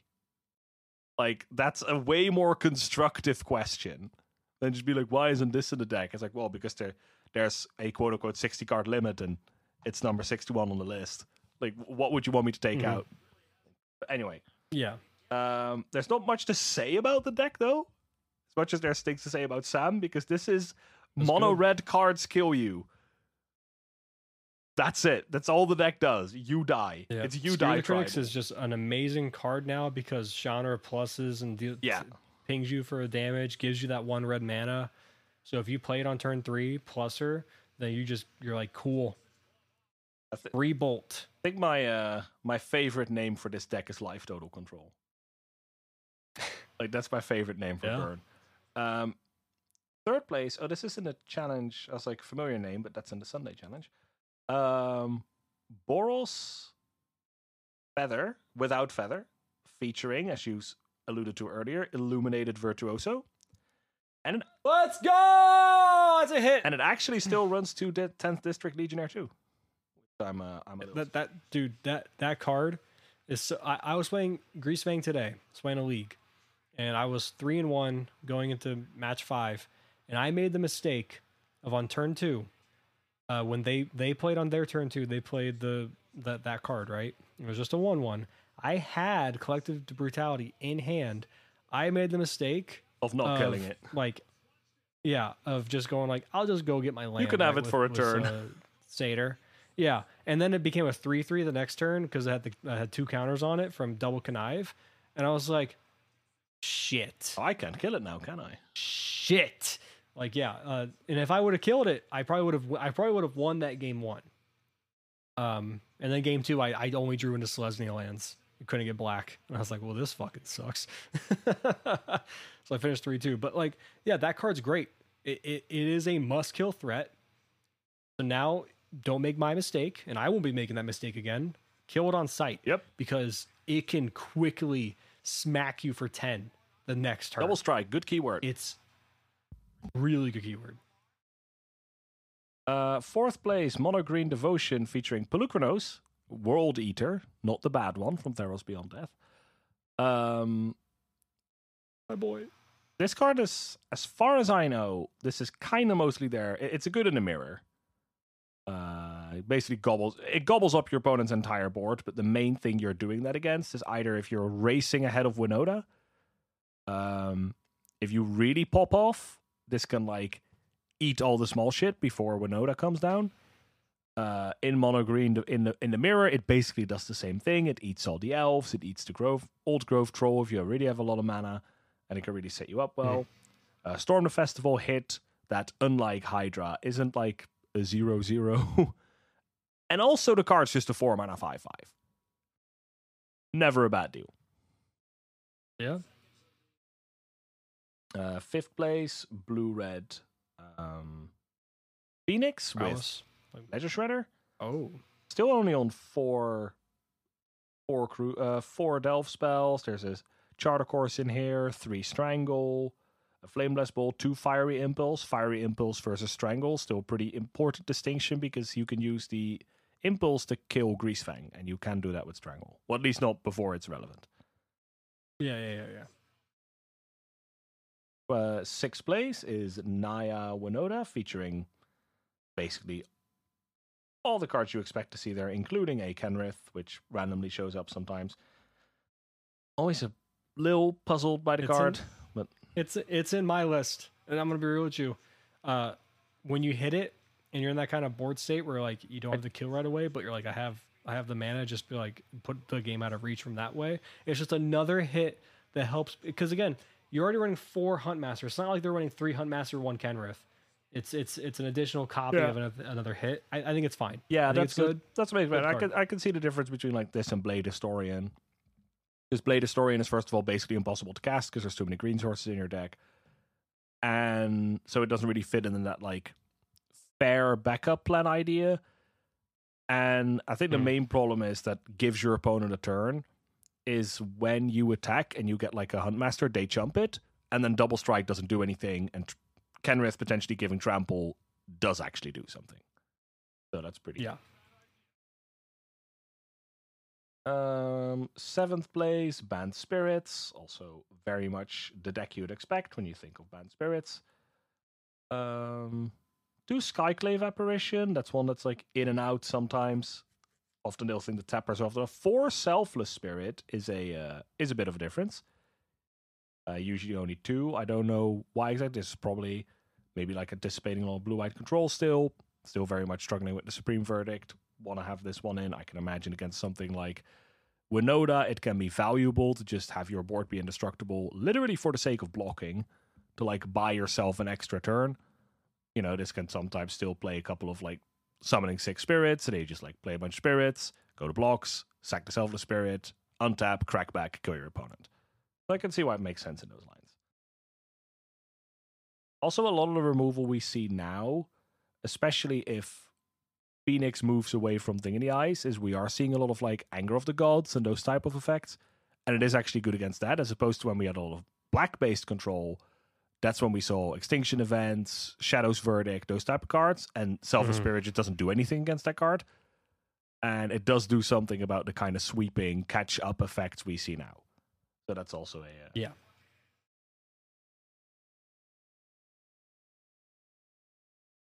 Then we see Naya mid-range 8th. I'm going to go a little bit faster. Here's a... Is it Phoenix deck on 9th place? With Thing in the Eyes, 1 Brazen Borrower, just 4 Treasure Cruise, no Temporal Trespass. This is just someone who picked up Pioneer again after half a year. This is basically the lists from before Midnight Hunt, except they were like, consider as a good card. And it's basically all, it's basically all they've done. Doesn't have the copy spell either. A main deck of Braid. Pretty spicy. I like it. 10th place, Mono White Legends. Obviously a bit of an odd deck to see, but the version of the deck we're expecting to see when we see it. Book. There's a random one of Emrakul, Thalia's Lancers, Golos, all the white pips, Wandering Emperor, Karn. The usual when you actually see this deck. Cool deck. It's fun to play. Yeah, then there's an old favorite of mine in Banned Humans, playing Extraction Specialist, and doing that thing that we've seen more decks do, more of the humans builds do, where someone like Abzan or Jeskai, or cutting down a little bit on the rainbow lands, so you can actually play like colored interaction in your sideboard. So now like a Deafening Silence on turn 1 is consistent, or you can run a Dramokus Command is in this sideboard, for example, and Dramokus Command is possible, but hardly possible to cast in 5-color humans, and is very castable in Banned Humans. So I can see where that comes from. You know, running a Scheming I have a Fence in question. sideboard this card, which is pretty cool. That's the one that steals activated abilities. Okay, you know the card that is like the original version of Ascendant Spirit, the human? Yeah. The one that you pay Warden of like the First 2 Tree. mana, like it's... Okay. I was looking at that card today, and I was like, couldn't you make like a Selesnya humans list with like 6 cents instead of Curious Obsession? And like have like protection spells like God's Willing, or like instead of like counter magic, you have protection spells for your humans, and then like Thalia's Lieutenant and like the Luminarch Aspirants to like be that aggression, right? And that's like one of your 1-drops, and like this kind of how you go with the deck, like a take on Monavu Spirits, but humans. Like, couldn't that work? This is the typical kind of deck that this is a typical kind of deck that doesn't work because we have Winota and stuff. Like, this is exactly the type of deck that doesn't work. Okay. Yeah, okay. So, because you can't counter Winota. You can't counter Winota, so you're sense. doing like, oh, Keen Sense, draw a card, I have a bunch of 3/3s. Oh, there's a 4/4 there. But Wow, okay, cool. Winota swing. Here's in the format. Here's 2 Huntmasters, you're dead. What if they gave us Mana Tithe? How often does your opponent actually tap out for Winota, and how often do they have 4 elves around? And they're just like, all right, guess I get tap 3 triggers. I can hope. Mana Tithe is basically stifling 1 Winota trigger. That's basically what it is. Yeah. They always lead on Chariot anyway, which you do get to get with cards like Censor very often. Because they're like, oh, I'll do the safe thing of going for Chariot, and I'm like, that's the card I'm actually afraid of. Counter. All right. Then we're gonna play Bant. Bant humans. This style. You can play Coco too. Also, Keen Sense is very bad when your creature's not evasive. It's 6 cents. 6. Fuck. Same shit.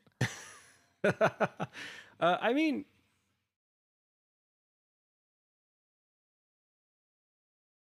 Kitesail Freebooter. Now going into black. We're getting there. Four color tempo human. Yeah, no, that's gonna go fantastically. That'd be great. Move on a little bit. 12th place. S tier on Pioneer, playing Pioneer. It's coming soon. 12th place Winota. We see a version with Rocco, which we saw a few of last week too. Didn't cover the challenges. The Naya Elf Pay X. I have an alternate art of this one actually. I pulled it from one of the prize boosters. Pretty cool. So I'm very sad the they there? You play no longer run 7 Ornithopter. mana. Yeah, just 7. It's basically just like you have the 7 mana get Winota, but you could also get like an Innkeeper for some life gain, or a Voice of Resurgence for some control, or a Brutal Cathar. It's kind of like this toolboxy idea. I love the first versions of this that ran one Ornithopter. So on turn 3, you could play Rocco equals 0, get an Ornithopter, and then next turn you could go Winota, and there's 2 triggers. That's cute. But people probably drew the Ornithopter too often. We're like, God fucking damn it, this Ornithopter. Cutting it immediately. Oh, I want to say one thing real quick. If we're gonna talk about banning Winota and banning what's it called, Greasefang, looks like we got to ban Neoform too. Why? Because Velomachus can be a turn 3 kill.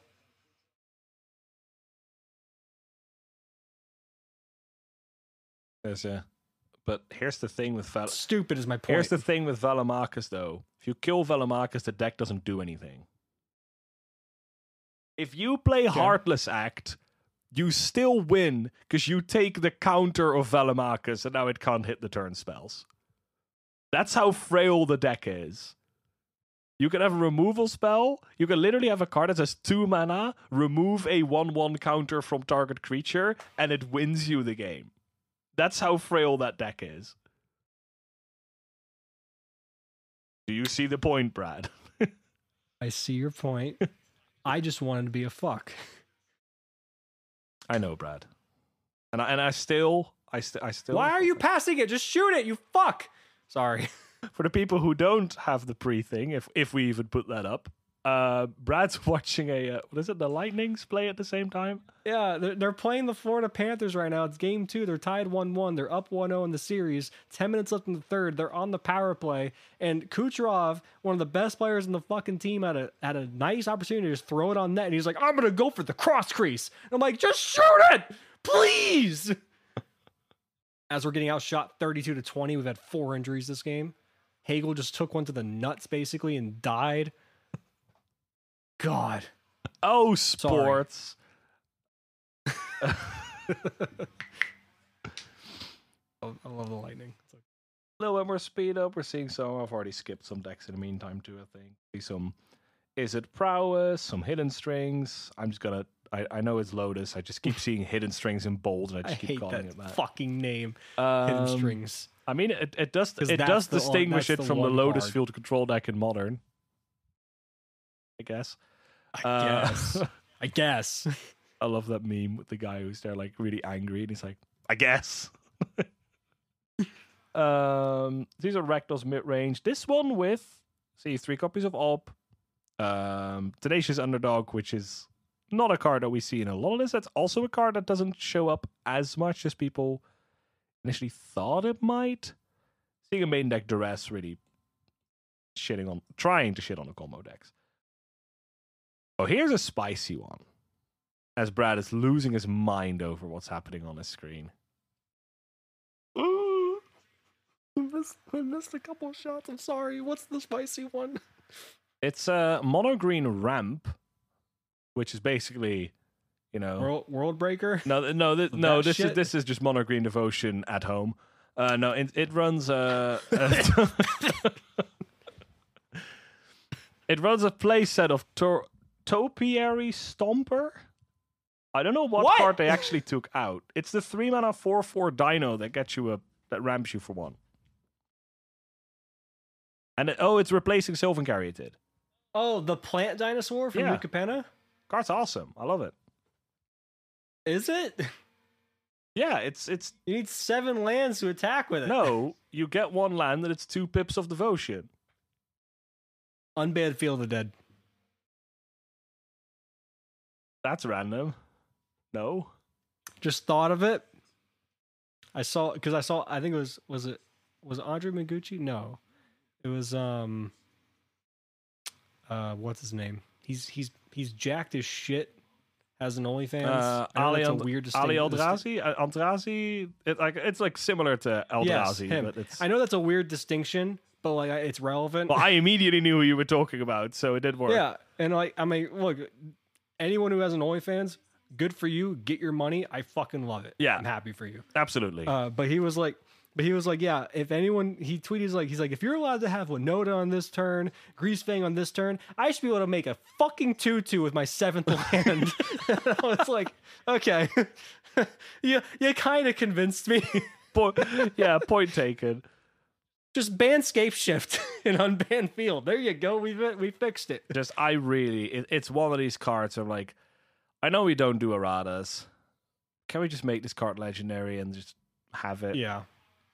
Yeah. God, I'd love. I played card. Field of the Dead as a 2-off in Grixis control in Modern. It was so much fun. Like, you just in that deck you could. There's this like, what are these cycles? They're like the Tango lands that like you need 2 basics and then they enter untapped. And you had like one of each of your basics, normal and snow. And then you had one of each of those in your colors to fetch up of the Tango lands. I don't think you have the Izzet one. But the Rakdos one and the Dimir and you're playing one. Astrolabe as well. That still played Astrolabe because because that card was legal for some reason. That was fun. Who doesn't like the old cryptic command? Pick up your Mystic Sanctuary. Hagel's alive. Hagel's on the ice. He didn't die. Okay, when they showed him getting taken to the locker room, he couldn't put any weight on either leg. The 2 trainers were like basically had his arms around both of them. And they're like dragging him to the locker room. And these aren't like football players. These are hockey players. Yeah. Okay. Sorry. I mean soccer. Oh yeah. They basically like football. Football. Someone breathes in their direction and they do a fucking backflip. It's insane. I don't even like football, but I see that and I'm just like, you guys are fucking idiots. But when they fucking finesse and like they do some fucking nasty ass goals and like dude, football players are insane with their athleticism. But yeah, if a feather touches their knee, they have a torn ACL. Here, Claudio, 17th place, jumped. This is just straight Jund Delirium.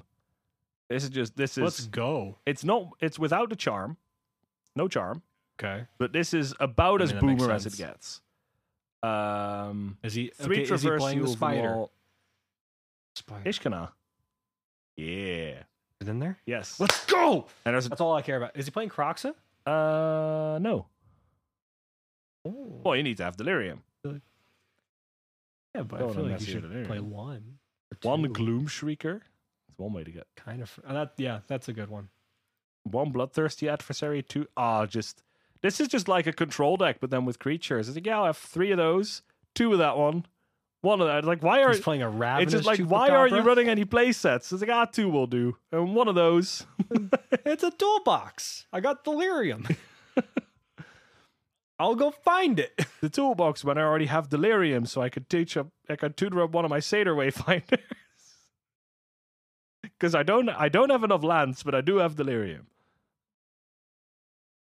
Except Traverse the Ulfamod could just find a basic. You can traverse and get a. Yeah, you can just get a basic. Delirium. So. You fuck. But there actually could be some play where you're like, it's better go get Satyr Wayfinder to go find another land that way. Get the chump blocker. Based on your board state, I guess. Grow your unlicensed the nuances of Delirium. Then some Rakdos of the mid-range variety.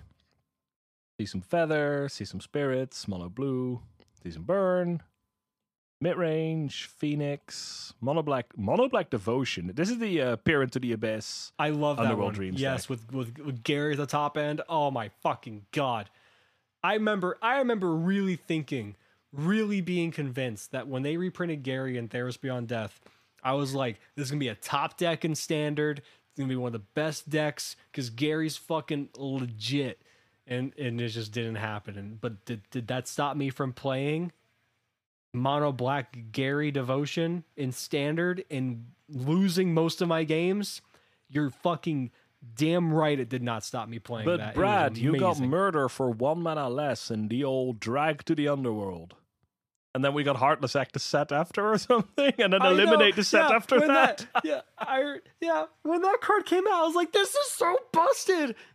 Because the devotion. And then we got Heartless Act, and then we got Eliminate, and then a year later we got Power Word Kill, and it's like, and then we got Infernal Grasp. And Power Word Kill is ass. Power Word Kill's a good card. Infernal Grasp is the best. No. Nope.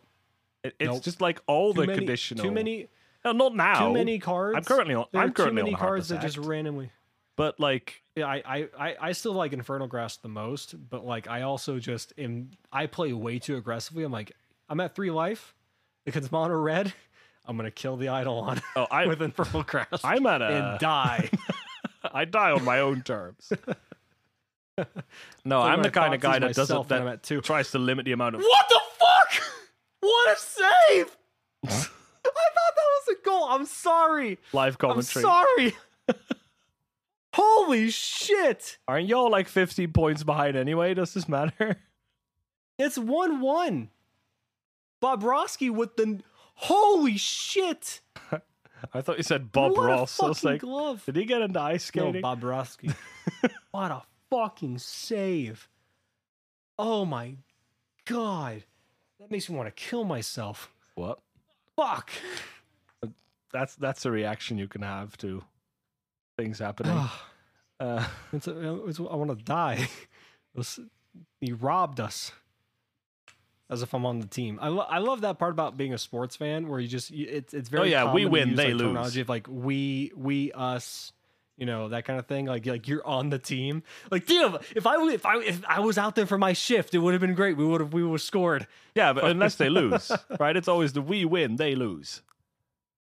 No. You still say we. You still say we lost. We didn't have the power play we wanted or whatever. It's just second nature. I don't know what it is about that. And like you can meme on it all you want. I agree. It's fucking kind of ridiculous because again, I'm not playing. I'm not a hockey player. My knees are too bad to do that. When I played sports in high school, I was decent, but like I fucking tore my meniscus twice, dislocated my kneecaps on both knees twice, hyperextended both knees several times.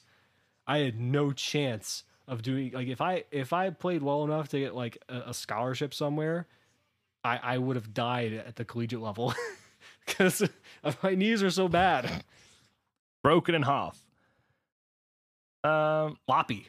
Getting a little bit of speed because bedtime is slowly approaching. It was there 2 hours ago, but I'm still making a podcast. 26 band spirits. Then Golgari elves. This list was sent to me by Tyrant. This list's pretty cool. I hate Gala Greeters, but I do like Sylvan Messenger. Oh, Gala Greeters is so good in elves. The fuck you mean? Oh, and Jenny. No, there's Golgari elves with Jenny Faye. There's no Jenny Faye in this deck. I think you gotta play it. You gotta play it. No, like 2 of. No. All your fucking random tokens from there's a 2-drop elf that whenever an elf comes in, you make a 1/1 elf. Yeah. And then there's Gala Greeters, and then now all of those are 3/1 dogs or 2/2 cats. And then there's Clan Caller that now no longer buffs them, and War Master that can no longer buff them, and Shaman of the Pack that no longer triggers off them. Yeah, no, sounds great. When I play Spirit, what I really want to do when I play Spirits? I want to turn half my board into antelopes. And I'm like, perfect fucking tribal synergy here. That's not even a card type. Yes, it is. Antelope is a card type? Yes, because I know, I'm pretty sure, because I think I saw a video in Legacy where Andrea Mangucci named it on the Cavern of Souls because he was about to Armageddon. Antelope. I'm pretty sure he named Antelope. No, I'm sure that's a card type that hasn't existed since like Alpha, probably. Oh yeah, for sure. Wait, Trifall. I'm gonna play Antelope Tribal. Creature type Antelope. Search 10. And you know what? There was one in What's the most Ikoria. recent card? Was there really? Yep. Flycatcher Was it a mutate card? Giraffid. It was basically, I guess, a giraffe, but they didn't have that one. So they made it weird and then named it an antelope. It's an antelope lizard. It should have just been the first giraffe type. I mean, there was also one in Amonkhet. Ornery Kudu. Oh, 3 mana, okay. 3/4. That's an antelope? I thought that was a beast. I mean, they're beasts Weird. unless specified. That's basically how creature types works in That's Magic. one of the stupidest things in Magic. It's like they're all beasts until they're not. It's a beast it's like until it's a dog or murderer. a cat. Yeah. It's like the murderer podcast or like documentaries where it's like it shows a happy picture. It's like everything was fine until it wasn't. It's like it goes negative. They invert the fucking the colors and shit, and it's like it has like that the smile looks evil, and it has like the music kick in or even like some like sound effect, and that just that, but an antelope. It was a beast until it was an antelope. Ah! Fucking brother in Christ.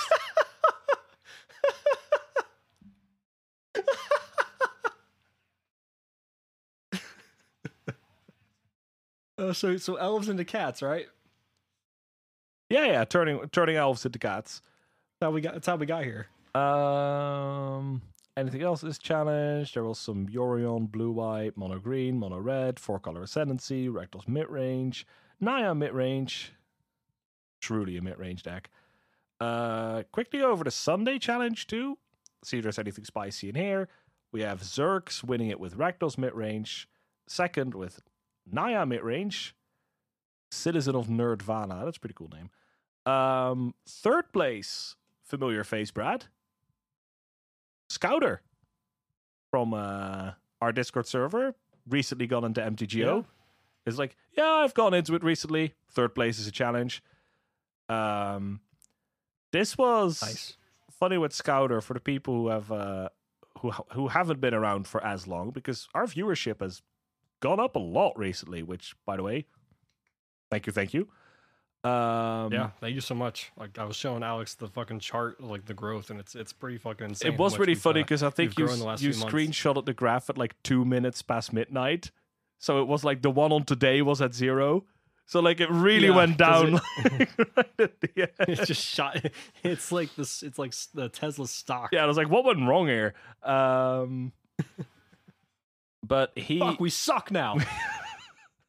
we did one episode of the Pioneer Perspective live, and I think it went for 4 hours. And I think because they kept asking well, about fucking well Feather. over an hour of that was about Feather, and it was Scouter asking the questions. So I'm gonna take partial credit for this third place finish by him. Was he on Feather? Yeah, we're talking about Feather. Yeah, he plays Feather. Third place. Okay, I waited for the curveball. He's like, no, he was on Rakdos mid range. No, with Illuminator Virtuoso. Go, Scouter! I knew you were the best person ever. Let's fucking go! With 3 seconds left! No fucking way! Rip headphone users. 2-1 lead with 3 seconds left! Let's fucking go! Going back to Tampa with a 2-0 lead! And Sunrise is fucking stunned!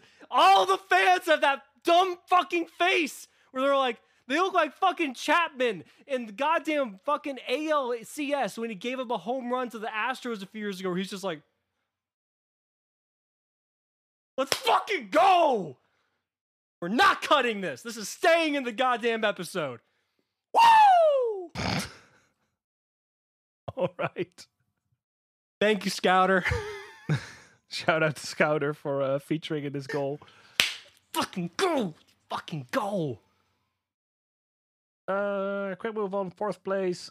Is it Prowess? Ledger Shredder, Malarkey. 5th place. Boros Aggro. Basically the same thing. Some Spirits. Some Mono Green. Ramp. This is just Devotion. This is even just with the Caryatid, not with the Stomper. So This is not even Mono Green Devotion at home. This is just Mono Green Devotion. Mono Blue Spirits. So fucking Is it prowess? Is it prowess? Is it prowess? There's so much. So there's all of Is it prowess out there. People really like their treasure cruises and their ledger shredders. I can't blame them. Then there is some Lotus Field, some Blue-Eyed Control. Is this Blue-Eyed Control? Esper Control, actually. Esper Yorion. With Wandering Emperor, Teferi, but basically just for a couple Void Rants, couple Vanishing Verses, Thoughtseize, Fatal Push, Trial of Ambition. Oh yeah, you're playing Yorion. Oath of Kaya, and a lot of black cards in the sideboard. Then we have mono red, mid range, medium red, Goblin Chainwhirler, Torbrand, like Chainwhirler and stuff. I like that version the most. It's not the best version. The best version by far is playing the 3 mana Chandra, like the low to the ground stuff, and like the many faces, all that shit. But goddamn, if the beefy boy isn't the fun one to play. And I always like Scab Clan Berserker in the sideboard. I like the card a lot. The 3 mana 2/2 haste, pretty good Lotus Field tech. 3 mana 2/2 haste, renown 1. So basically, you hit your opponents once and it gets a counter on it. And then as long as it's renowned, whenever your opponent casts a non-creature spell, they take 2. So it's basically the one that you can use against Lotus to, keep the engine running, but still get him. Then we see some Mardu Greasefang once again. Sorin Vengeful Bloodlord. Mono Green Ramp. This is again just Mono Green Devotion. So Mono Red Aggro with Chandra, Naya, Winota, more prowess. Celestia Angels featuring a playset of Giada. Still 2 copies of the book, so there's a little bit like in between. Still 3 Bishop of Wings, only 1 Speaker of the Heavens. No Selfless Savior or Alcid that you would see in some of these decks, especially in Historic. That's out here. Looks like no one got 24 lands, which is like a reasonable, like to be expected land count. I feel like there's a card missing here that used to be in these decks. I mean, there's 2. There's still plenty of there's 2 book, 3 portable hole, and 3 speaker. So I guess those 4. That's like the 4 slots for the 4 Giadas. Shouldn't the deck play March? If you're based white, I don't know. No, you're only playing green for Coco, right? Yeah, but this is also a deck that has like literally 0 card advantage. So tossing cards away to March is like a pretty big deal, as opposed to like blue-white control that could like recoup that at one point. True. Then we have some blue-red Phoenix with Ledger Shredder. This is with the 3 Temple Trespass 2 Cruise, because Ledger Shredder basically allows for that. Now we see Esper Greasefang with the Ledger Shredder and featuring 1 Kaito. Kind of cute. Funny, like you can potentially go for the pre-combat Kaito plus, so you get to discard your Parhelion. Kaito's a great card. Kaito is one of those cards that's so fucking underrated. Yeah, Kaito's really cool. It's definitely a card that I thought was like, oh, whatever. And it's actually a really good card. Yeah, the phasing out's really relevant. Oh, also, did you know that if you're playing Greasefang and then you get a vehicle out, right, with Greasefang, and it gets phased out, it still comes back to hand? Oh? I found that out today. I was playing against someone who was playing that 4 mana Teferi, the one that can phase shit out. It's minus. Oh, yeah. And they phased out my, it was the boat. And I was like, does this still come back to hand? Like, I assumed it wouldn't because it technically doesn't exist, but it still did. Oh. According to Moto, I mean... According to Moto. So, yeah, I mean, but if that's how that works, that's interesting. I never would have thought that. Yeah. Here we have Azorius Control. Here's some Grixis Vampires, 25th place. Yeah, the Grixis Vampires is really cool because it's fucking straight up Rakdos mid-range playing Xander and then Sorin. And Olivia. There's a one of Olivia really cool Crimson too. Bride in here. There was a list. I was playing 4 Xander and 3 Olivia. I saw 2 Asylum Visitor. This was a 5-0. This doesn't strike me as a particularly good deck, though. Yeah, I think it's. I was actually thinking about it today. I was looking at vampires. I was looking at my list, and I was like, because vampires is not in a good spot right now. I played a league with it a few days ago, and I think I went like 2-3, and it just did not feel good. And the games that I won, like I won by the skin of my fucking teeth. The games that I lost, I got blown out of the water, and it just. I was looking at the list and I was like, what makes this deck not work right now? Whereas a deck like Rakdos midrange does work. Of course, Fable is very good, and I'm like, and you have a lot more proactiveness with the way the deck works, and a lot more threats they have to really answer. And when it comes down to it, Vampire is just like you play Sorin, and you get a lot of card advantage, and you try to overwhelm them in that way. But like, I was trying to think, I'm like, what can we do to make like I was looking at like dropping Gifted Aetherborn into a different 2-drop to like be more proactive. Like, would you want to go like would maybe Rakdos be the way to go? Like Rakdos Vampires and playing Fable and Sorin, but like don't worry about the Xander bullshit. That's too cute.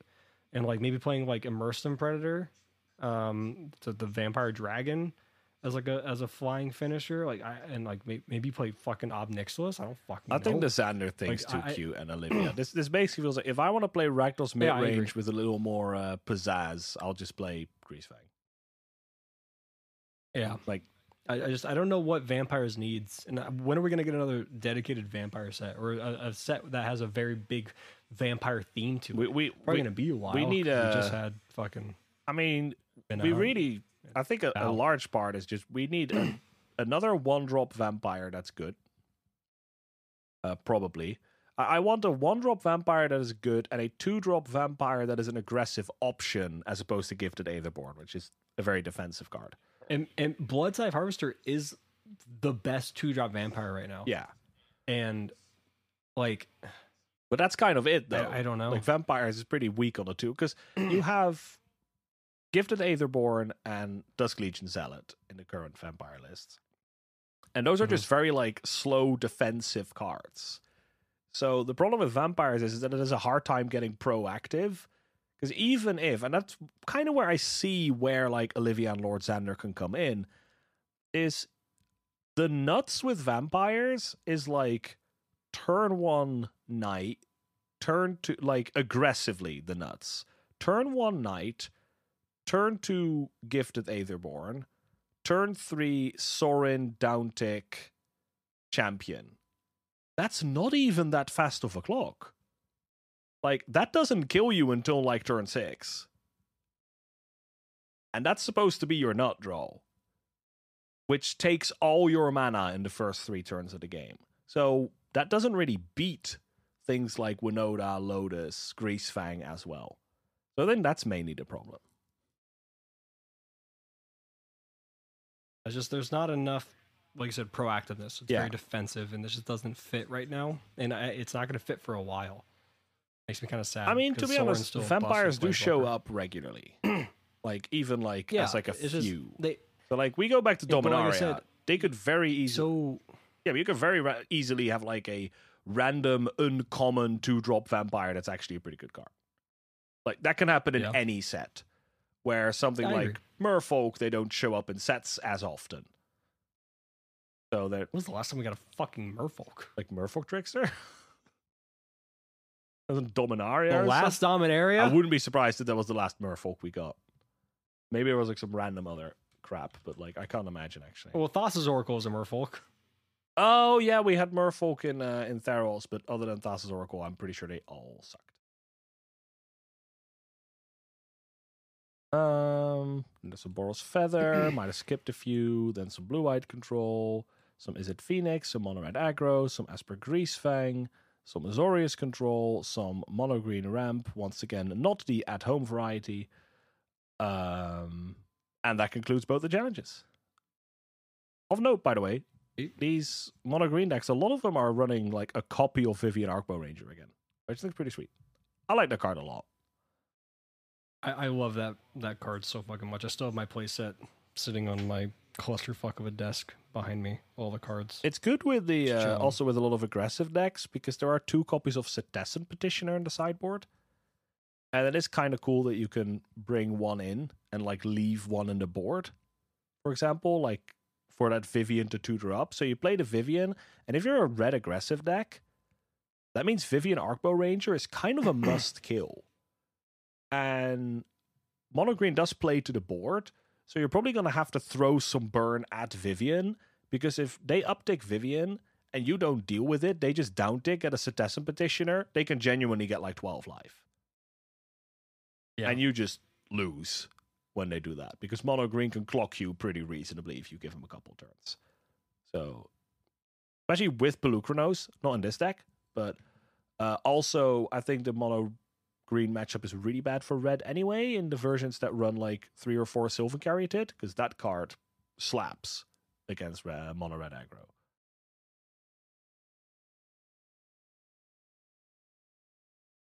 Well, I mean, I like the meta. I think that's the main thing. I like the meta that we have right now in Pioneer, and I don't see any reason to change it at the moment. But like, you know, I think there's also still like enough cute things to do.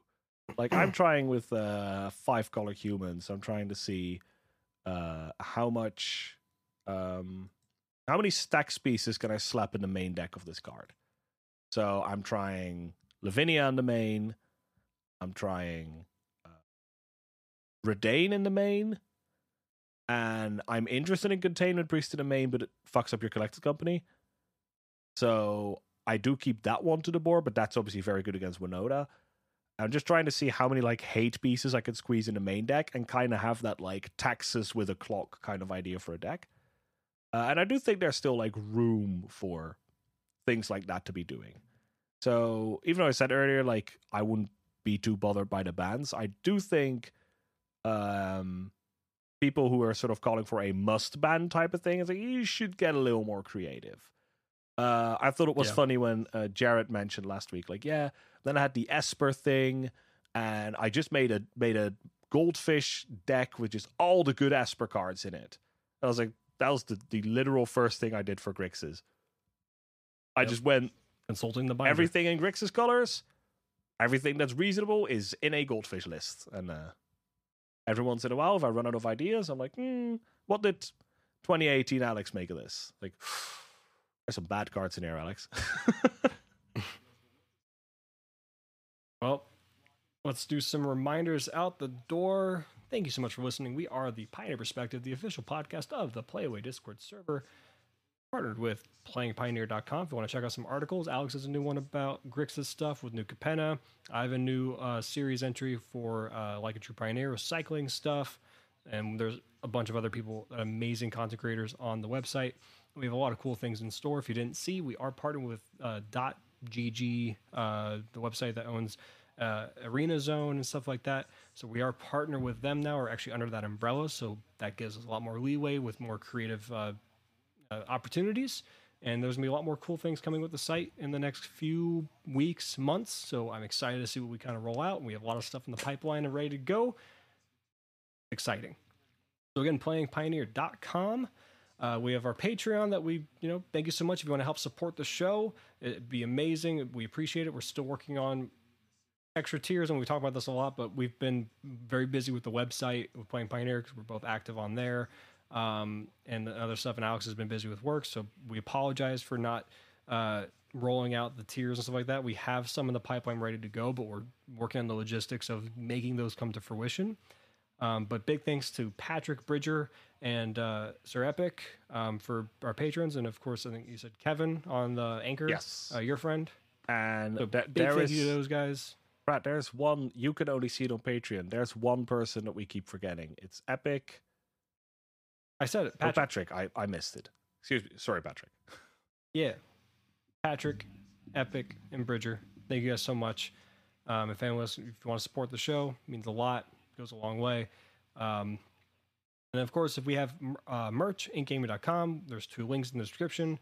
One with our faces on it, shit like that. If you don't want the stuff with our faces on it, you don't need to. There's still the affiliate link that helps any proceeds that you want of a cool mat that you see on Gaming in general. That still helps a little bit go back to us. That means a lot to us as well. Of course, join the Playaway Discord server, play some Paper Magic, stuff like that. You can become a Patreon for Playing Pioneer as well. Join that Discord server, talk to us in that way. There's just so many different ways to support us at this point now. So any support, and of course, just listening to the podcast every week, that kind of thing. Sharing it on like Facebook, Twitter, following us on Twitter, the podcast at Pirate Perspective, myself at Bratsford, Alex at Disciple Bolus. That goes a long way too. So it's all support. It means a lot. And again, we've grown a lot in the last few months, in part because of starting this website, Playing Pioneer. That went a long way, of course. But in general, however you found us, whether it was because you found us because Saffron Olive appeared on the show, or because I was on the Goldfish video, or because of the website, or you just saw it on Twitter, or it popped up on Spotify randomly, doesn't fucking matter. You're here now, and that means the world to us. Thank you. That's all we can really say. But, and for those of you who've been watching, you've been seeing this shit the entire time. So I hope you enjoyed this really cool unedited take. If you liked it and you want to see more of it, please let us know. Kind of, I'll put it up on Spotify, and I'll probably put this up on YouTube as well. I guess I should make we have a Pioneer Perspective YouTube. I think I made one, so I'll put it on that. Or if not, I'll put it on mine. I don't fucking know. Doesn't matter. It'll be up. I'll have the link in the description. It'll be sorted out and stuff. I'll have it edited. Minor edits for the video version. More so just like because I had to pull it to Patreon, and like stuff like that. So I'll censor some stuff. But outside of that, pretty much unedited. You got to see the whole thing. You get to hear the pregame, the warm up. You got to see me go ballistic when the Bolts score with 3.9 fucking seconds left to win Game 2 of the second round of the NHL playoffs. But I'm rambling. Means a lot. Give us your feedback. Yeah. Thank you so much for listening. We hope you guys check us out next week. Bye-bye. Bye-bye, everybody.